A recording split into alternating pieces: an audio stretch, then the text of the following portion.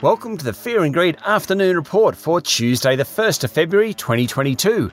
I'm Sean Aylmer. Every afternoon we'll bring you the 5 news items that happened today that you need to know about. Let's jump into it. Story number 1 comes from the Reserve Bank.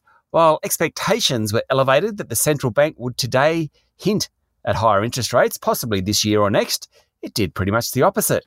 Governor Phil Lowe said the bank was willing to be patient before moving on interest rates, notwithstanding he expects underlying inflation to rise from its current level of 2.6% in coming quarters. While the bank will stop buying bonds, thereby giving greater freedom for longer-term rates to rise, there's still some way to go before the bank starts to tighten monetary policy. In fact, Dr. Lowe said he wanted to ensure accommodative monetary policy settings remain. What's all that mean? No interest rate rises in the foreseeable future. Story number 2 is what financial markets did immediately after the announcement. Equities rose. Companies like low interest rates. It helps earnings. So when the Reserve Bank put a wet blanket on speculation of a rate rise anytime soon, buyers were in the market and the S&P ASX 200 ended the day up 0.5%. It was a day where a lot of companies went up a little bit. In fact, more than 3/4 of the bourse advanced, led by utilities and tech companies.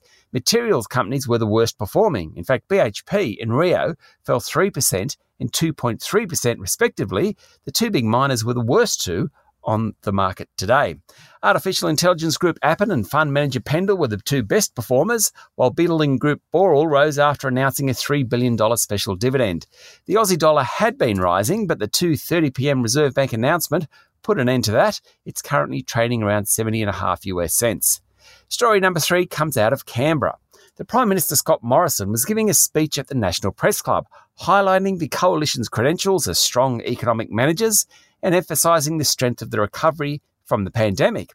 Then he was asked by a journalist, Peter Van Onselen, about a text purported to be from former New South Wales Premier Gladys Berejiklian to an unnamed current Liberal Cabinet Minister that described Mr Morrison as, and I quote, a horrible, end quote, horrible person, more concerned with politics than people.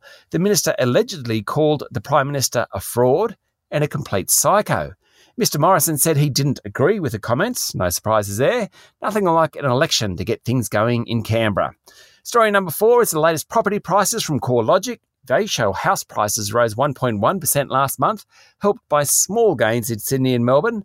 Brisbane and Adelaide led the way, both rising more than 2% for the month. Hobart and Canberra prices rose more than 1%. If you take the past 3 months, Sydney and Melbourne are clearly underperforming. The steam is running out of those markets. And finally, story number 5 is all about US tech stocks. They hit a low last Thursday, but since then, they've run really hard. Tesla's share price, which has fallen sharply, jumped 10% overnight. Same deal for Netflix. In fact, the tech-heavy Nasdaq ended up nearly 3% this morning. Apple's share price was up 2.6%, and the company is now back to being worth $2.85 trillion, with a T, trillion US dollars. For the month of January, the broader S&P 500 finished down 5.3%.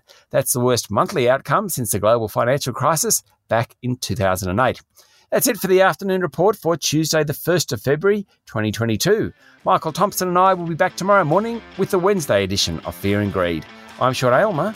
Enjoy your evening.